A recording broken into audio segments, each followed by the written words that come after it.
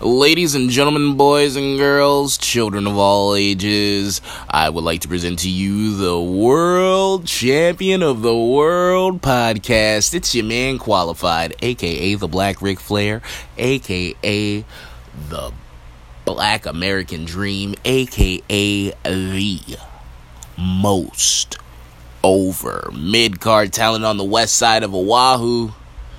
Ladies and gentlemen, we just finished Survivor Series. Actually, we just finished it, I don't know, maybe like an hour or so ago. But, had to let it marinate. Had to take care of my little guy. And that's my son, not my little guy in my pants. Because that guy is a beast. Anyway, that's way too much overshare. Anyway, we're just going to jump right into the Survivor Series recap. That's basically all we're doing. That's all we're doing, is giving thoughts on Survivor Series and where we might see things going. And when I say we, I'm talking about me and my multiple personalities. All right, guys, that's me talking to them again. Okay. The matches started off Raw versus SmackDown Live, the tag team 5-on-5, and that was on the pre-show. So during this match, there's always a lot going on in these elimination matches, and then there's people who seems like they don't work together all the time, especially these guys, because everybody that you're working with is literally on a different roster. But Kalisto looks like he possibly legitimately injured himself. He jumped off the top rope and landed kind of awkwardly, and then just kind of collapsed in the ring, went over to the side. And then Lucha House Party had 3 guys, so it was Kalisto and Lince Dorado were the ones who were kind of doing their thing, but at some point Grand Metalik just kind of like jumped in. But the first team eliminated was the Colognes. So, I guess that makes sense. Team SmackDown ends up winning the match on an Uso splash from the top rope. The Uso jumps off the top, does the Roman Reigns fist cock gimmick when he jumps off the top ropes. That was a little tribute to Roman still, and a win for SmackDown. The main card starts up, and so we have the Raw versus SmackDown Live women's match. Thanks to a fight on the pre-show, Sasha and Bayley have been added to the team because Ruby Riott and Natty couldn't get along, so they just had to scrap it out. So they switched, and Sasha and Bayley are on the team. That was, I guess this should have been a sign of things to come for me, that I was going to be a little bit disappointed. The Sasha and Bayley just ended up popping up on Team Raw, and no hard feelings after getting beaten up by everybody, and they just jumped in and were like, yeah, this is for the brand. I was like, what? Like, no. Yeah, I don't know. It kind of made me think that maybe something big was planned for the 4 horsewomen in the Becky Ronda match, and then they scrapped it. Like, maybe that's why, with that whole angle going down, maybe Sasha and Bayley were supposed to get involved in the Ronda match or something like that. And then, that's why Team Raw beat them up and just kind of left them lying. Because now, with just turning around and adding them to the team, like, what did we just see on Monday night? Like, what was that for? Why did any of that happen? But anyway, let's see here. Naomi, who ends up being the captain of the SmackDown team, because Charlotte didn't want to accept her space as captain, and then she ended up having to step in for Becky against Ronda. So Naomi became the captain. SmackDown for their fifth member, they ended up adding Mandy Rose because, I mean, duh, she was there on Raw. Like, why? Why wouldn't she have already been on? Why wasn't she on the team? Anyway, Naomi gets eliminated first. In this match, Sonya Deville and Mandy Rose did kind of impress a little bit. Sonya Deville did her thing when she got chances to kind of stand out solo. She held her own, and Mandy Rose, that knee that she throws one of my favorite knees in the business right now. I feel like that knee is just crazy, and it always looks so good. But yeah, so they kind of did their thing. The last person standing for SmackDown is Asuka, and she's left against Sasha and Nia Jax. Nia Jax basically just goes ahead and eliminates Sasha, pushes her off the top. Sasha gets caught in the Asuka lock and has to tap. The last two, Nia and Asuka, and Nia ends up pinning Asuka. Huge heat on the face breaker, Nia Jax. That's hashtag face breaker, because I think that's what we're calling her now. So yeah, after this match, Raw is up 1-0 according to the scoreboard and what they're telling us. So I'm not sure why the tag match doesn't count. I guess because it was on the pre-show, but they promoted the tag team match thing on Raw, and also on SmackDown. In fact, on SmackDown, it might have been they might have pushed it as even more of a big deal because they actually have good tag teams there. But yeah, I don't know what gives. The next match was Seth versus Shinsuke Nakamura. For this particular match, Nakamura finally feels like Nakamura again. But that's on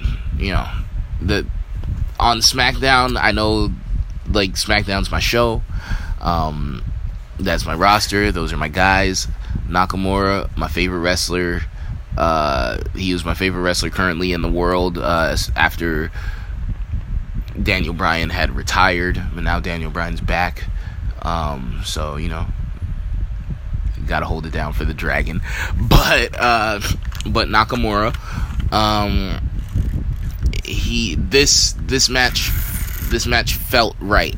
And then they aren't giving him any storylines or really anything. So this, the way that this is set up, it kind of reminded me of the whole thing leading into Nakamura versus Sami Zayn. Like, basically the build for the match was, these two guys can wrestle, and this is gonna be good. And that's all we needed. And then they did wrestle, and it was good. And that was the debut of the Fight Forever chants. So with this match, these two guys, they were going in. Crowd was being a little bit, dickholes for a little bit, because they tried to get like a boring chant going during this match, which it was not. It did take a little bit of time to really kick into the next gear, but I feel like that makes sense. Like if you're thinking about, okay, these guys are on different rosters. Seth and Nakamura have never met in a match against each other, not on the Indies, not in Ring of Honor, nowhere. So for matchups like that, it would make sense to me that there would be like a feeling out process. That's a way to make things more realistic. But incredible match, really good. There were some good spots. It was a lot of fun. Like, as far as just watching a match, this was an early contender for match of the night. As far as just watching a pure wrestling match and not thinking of storylines or booking and all that stuff with it, just watching the match. really good stuff.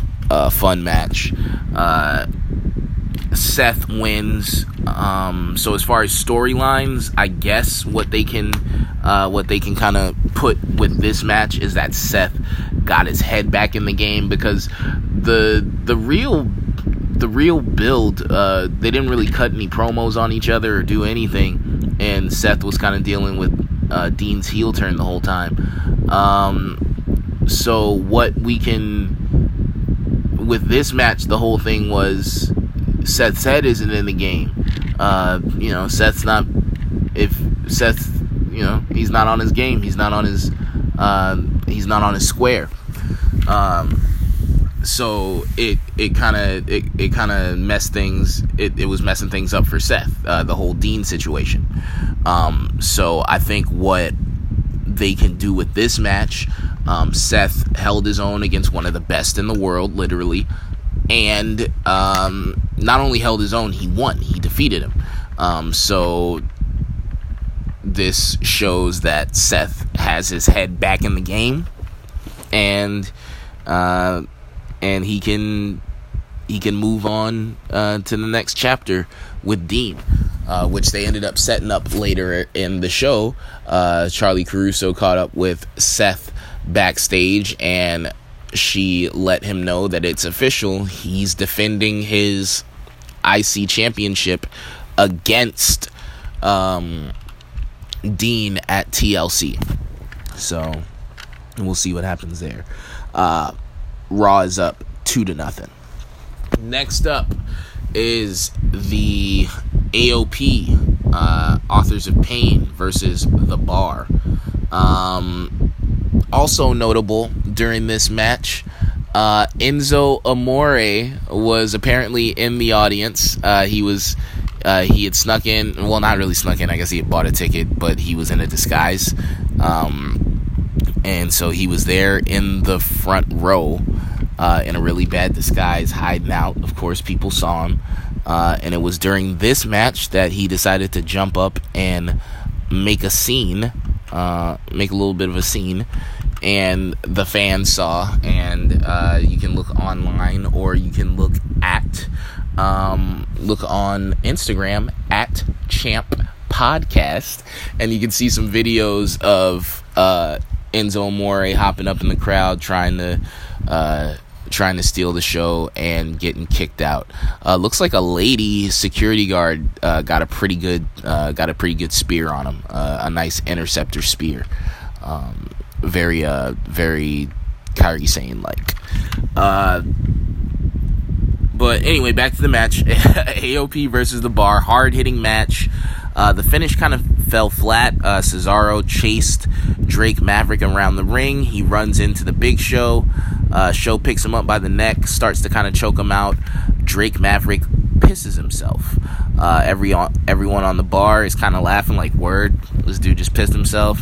AOP take advantage, double team move on Sheamus for the win, and Raw is up 3-0. Next up, we take a break from all the Raw versus SmackDown hooey, and we have a Cruiserweight Championship match. Mustafa Ali versus Buddy Murphy. I was actually really hyped that these guys were on the main card. It's a little bit harder to understand on this show because it's a Raw versus SmackDown show, and these guys are all technically on Raw. I remember was it that one year they had the Survivor Series deal, and Kalisto, I think he was... See, because it was different. Kalisto was on SmackDown, all the Cruiserweights were on Raw, and I think, was Kalisto U.S. champ at the time? No. But anyway, Kalisto had a match for the Cruiserweight title, and if he won, then the whole division was coming to SmackDown, which I still think that they should have done. And instead of 205 Live, just have SmackDown be part of or just have SmackDown be the show with the Cruiserweights, and they're actually part of the main roster and just do stuff. But anyway,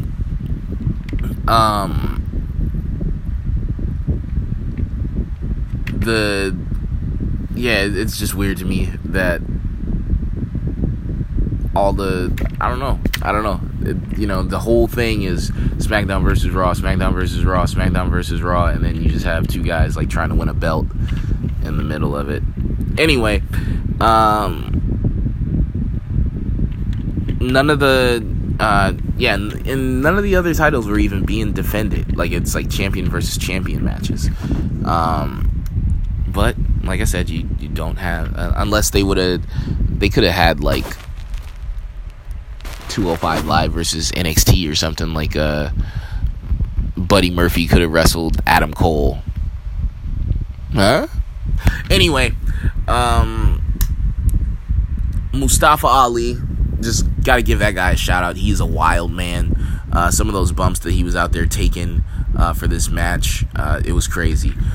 This match of the night for me, as far as just in-ring, as far as in-ring skill wise and what was going on. I was the most entertained bell to bell by this match, strictly off of just the wrestling. This might be the match that puts the cruiserweight division on the map in WWE. Crowd chants that this is awesome, and 205, the crowd got behind it, but they worked to get them behind it. And then, if I can do a little sidebar here, I would think this kind of shows me like the good and bad of 205 Live. 205 Live gave these guys kind of like a place on the roster where they had time to develop. Like Mustafa Ali, like his video package, the promo that they used, he has grown so much since he's been signed on 205 Live, being able to cut promos every week and just be a wrestler and have time and be one of the main cogs in that show, the heart of 205 Live, has made him such a better wrestler. And I don't know that he just a better performer all around, and I don't know if he would have been able to do the same thing as part of just like as a cruiserweight on just Raw without 205 Live. So that's the good part of 205 Live. The bad part is not everybody watches it. Not a lot of people watch it. I run this podcast and I do not watch 205 Live weekly. I would say I watch it more than others, but yeah, I'm definitely not like a weekly 205 Live viewer. But I feel like, I don't know, they need to bring some, now that 205 Live has kind of found its footing and they have like a few guys that I guess they can kind of pick out to be like, all right, now we know that you guys are like the cream of the crop here in this division. You guys are near the top. We know who our top guys are. Now, I would start bringing those top guys onto Raw. Let them have matches. Let their storylines play out on Raw. Let them cut promos. Let them have backstage segments. Kind of like what they were doing at first with the 205 Live guys. But now that you have your own show and you can kind of flesh out the storylines a little bit more, the people who are the top guys getting reactions, start integrating them into Raw on Monday nights, and start integrating their 205 Live storylines into Raw.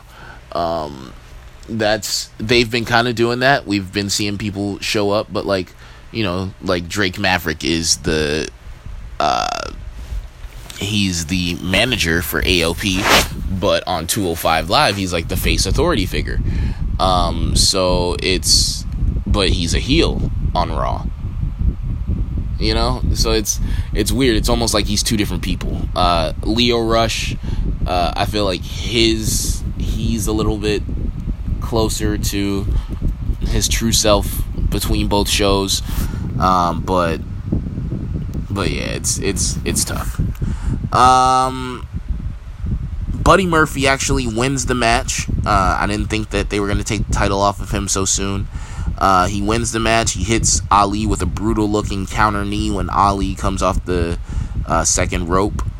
And and then Buddy Murphy hits his finisher 1, 2, 3. Like I said, if 205 Live had more of a main roster presence, this might have been the loudest match on the card. The story that they were telling, the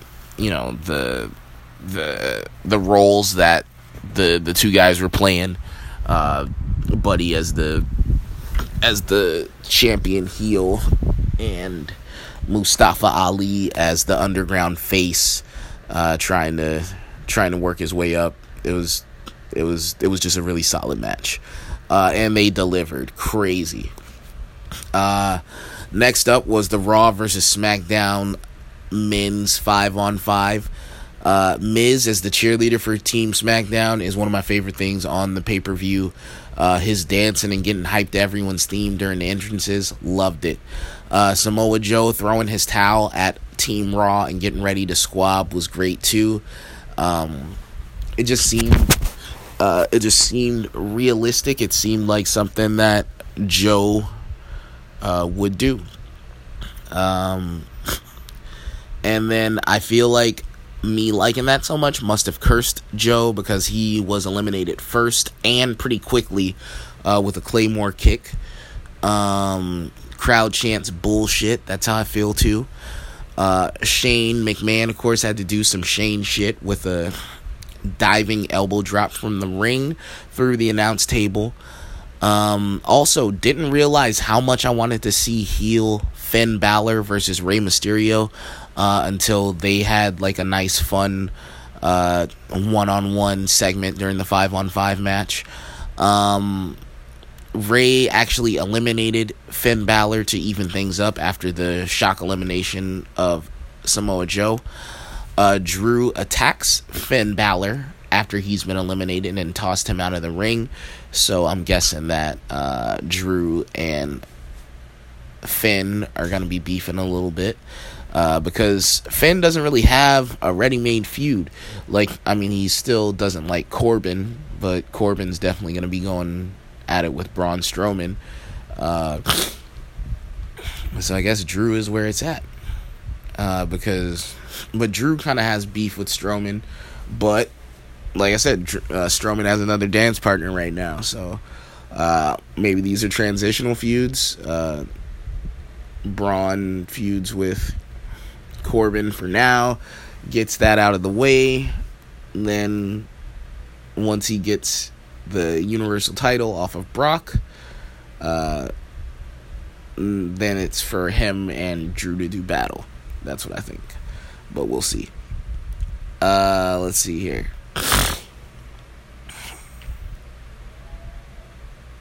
Well, it's for Braun and Drew to do battle once he gets the belt, and then for now, Finn can battle with Drew.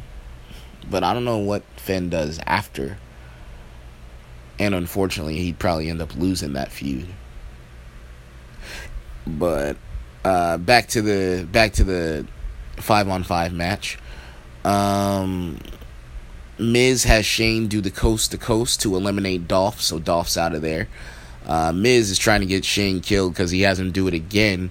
But when he's trying it the second time, Strowman punches him out of the air.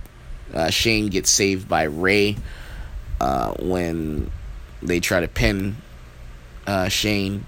Hardy eats a power slam from Braun. He's gone. Then same thing happens to Rey. Miz tries to coach Shane up, and then Miz gets a power slam. So it's Shane left against Braun, Lashley, and Drew. Shane stands in against them and tells them to bring it on. And I really thought that they were going to have Shane somehow outlast and be the sole survivor. But that's not what happened. Amazingly, shockingly, right? Braun just kills Shane. Power slam, Raw wins. So Raw is up 4-0 now.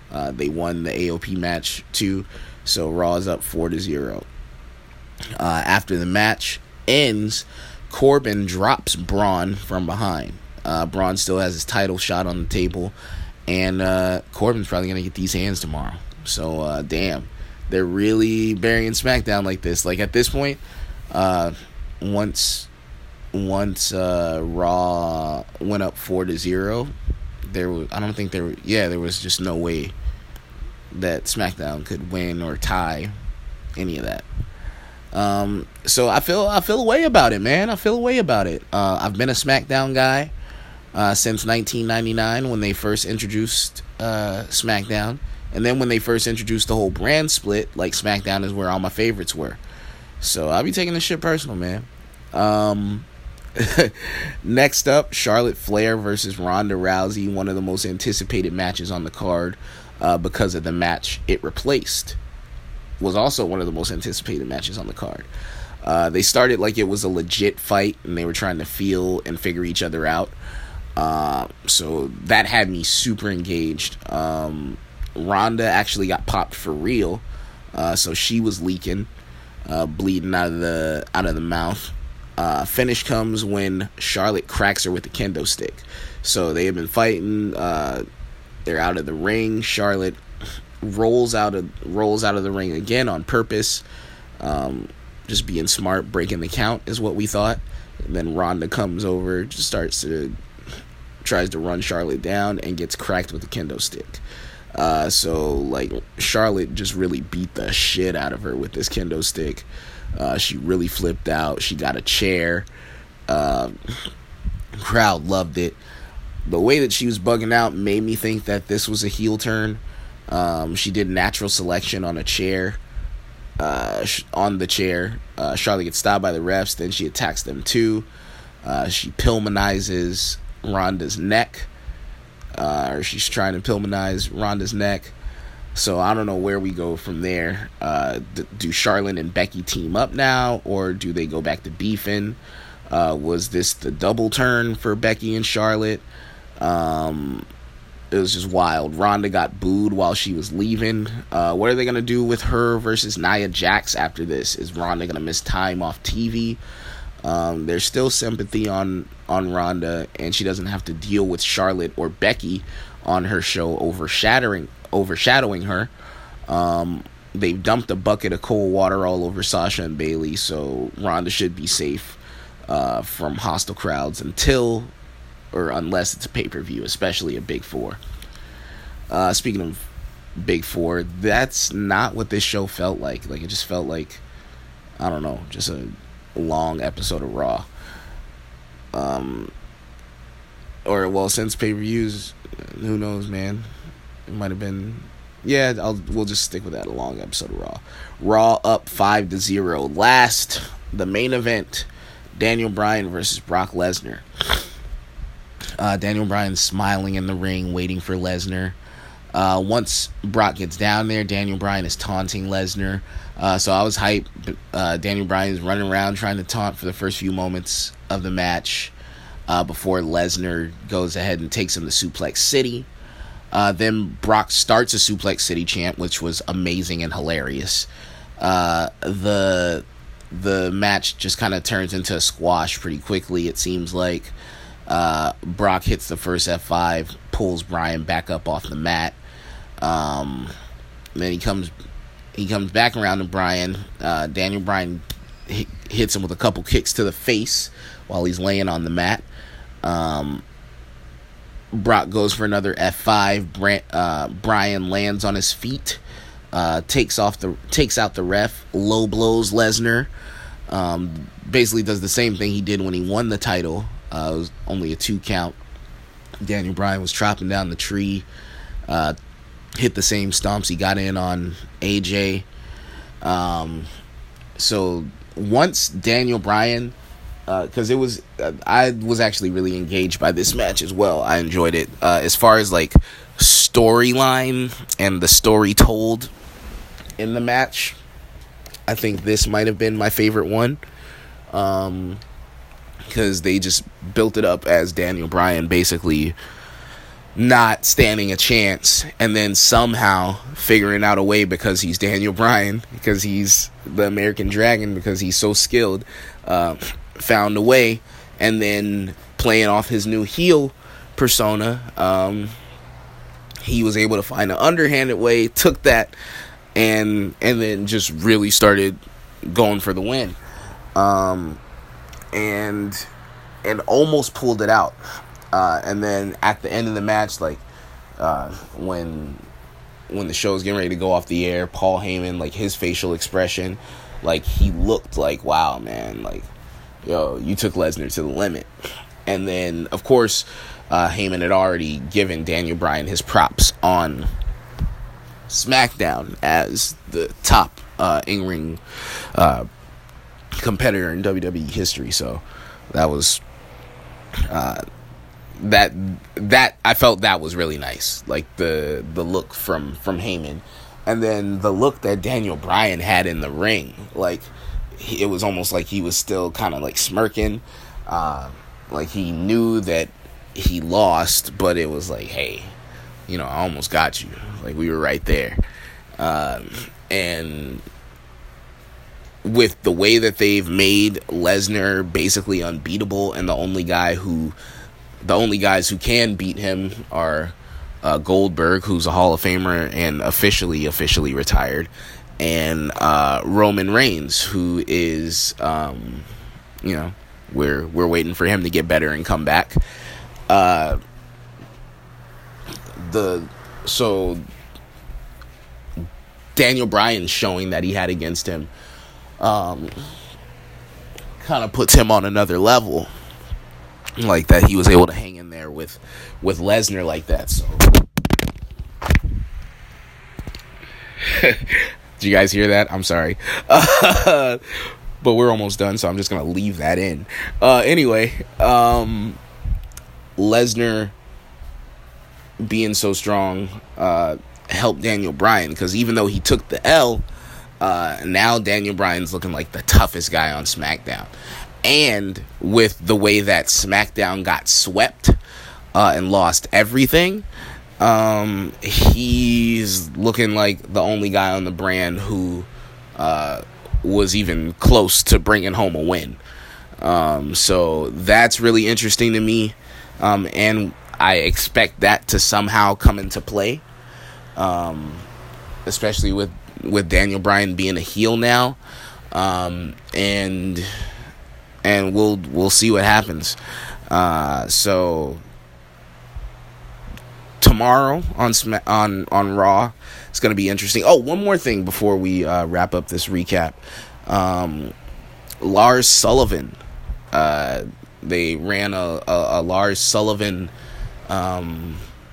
vignette basically during the pre-show and during the main card. So Lars Sullivan's going to be making his main roster debut sooner rather than later,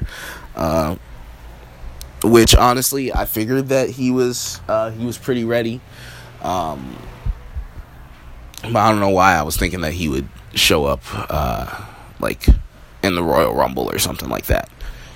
But yeah, so I think that's basically all the thoughts I had on the show itself. Survivor Series, I'm gonna give it I guess a B minus as far as the show. Like, there were the Charlotte versus Ronda match was a standout to me, and Charlotte's heel turn after the fact is some of my favorite stuff I've seen from her, just as far as character work, like the facial expressions. Like, I was just like, yo, she is losing it. So that was cool. I think we're gonna get a really good promo from her on Tuesday, because I don't know, there's just something in there in that. I think there is a part of her that really wanted, like in real life, wanted that Rousey matchup and wanted to show that she could hang with Rousey.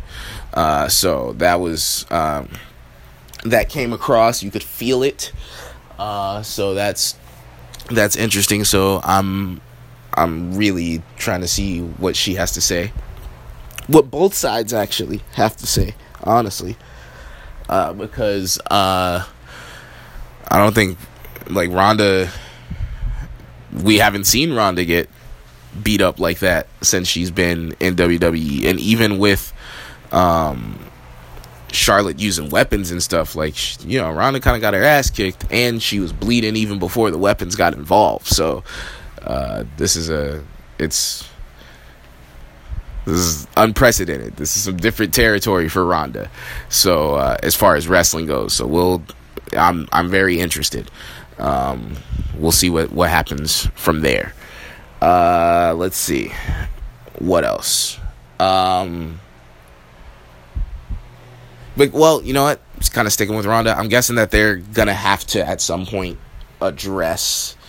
They're gonna have to at some point address like what happened with her taking the losses in MMA and how she bounced back or didn't bounce back really. So I guess this gives us an opportunity to see her first setback in pro wrestling and how she bounces back from it. So that's interesting. I'm with it. What else stood out to me as far as, because there were good matches. Like, I'll give it a B-. It was good matches. Like the Shinsuke Seth was a good match. Like, there was nothing in the ring that I was like, oh, this sucks. Which that doesn't really happen on WWE pay-per-views anymore at this point, which is awesome, right? That we're at a place where we have zero complaints about what happens in the ring, like as far as the actual wrestling goes. Like, people don't suck at wrestling. Because I remember there being times where we were like, wow, why is this match even on pay-per-view? Like, you know what I mean? So let's see. Yeah, there wasn't. The reason why I give this show like a B-, very good action. The Seth and Shinsuke stands out. Ronda and Charlotte stands out. I also enjoyed Brock and Daniel. But yeah, nothing. And then of course, match of the night, the Cruiserweight stole the show. But other than that, like, there wasn't much storyline development, which I guess I guess there can't be really. Like, if you have, like, feuds within the like, with people who are on the same brand, and then the whole pay-per-view is like, oh, we're fighting against the other brand.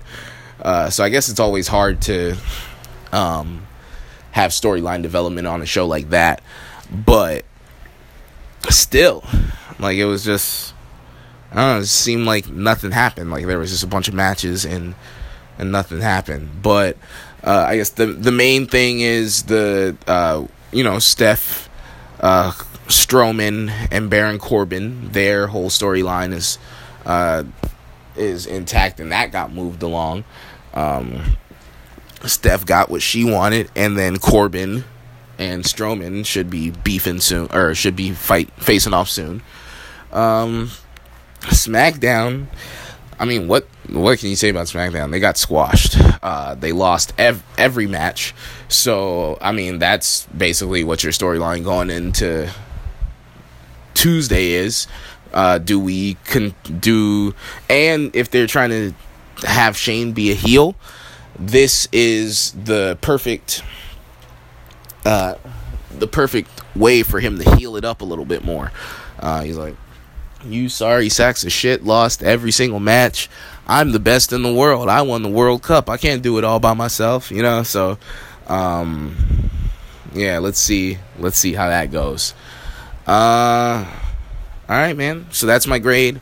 B-, leaning towards a C+, but there was some, but the cruiserweights and Ronda and Charlotte are saving the rest of the guys from that C. All right, that's my recap, guys. That's my thoughts on the show. Yeah, man, it didn't feel like a Big Four. Just did not feel like a Big Four show. So I don't know what we can do next year, but let's make Survivor Series great again. Maybe scrap the Raw versus SmackDown premise and do, like, USA versus the world or something. I don't know. So that way you can, I think USA versus the world would be the only way that we could do that. And then open it up to, like, NXT competitors. So that way we can have, like, more dream matches. You know what I mean? Like, I don't know. We could have Io Shirai and Kairi Sane versus, Becky and Charlotte. You know? That could be fun. But, yeah. That's it.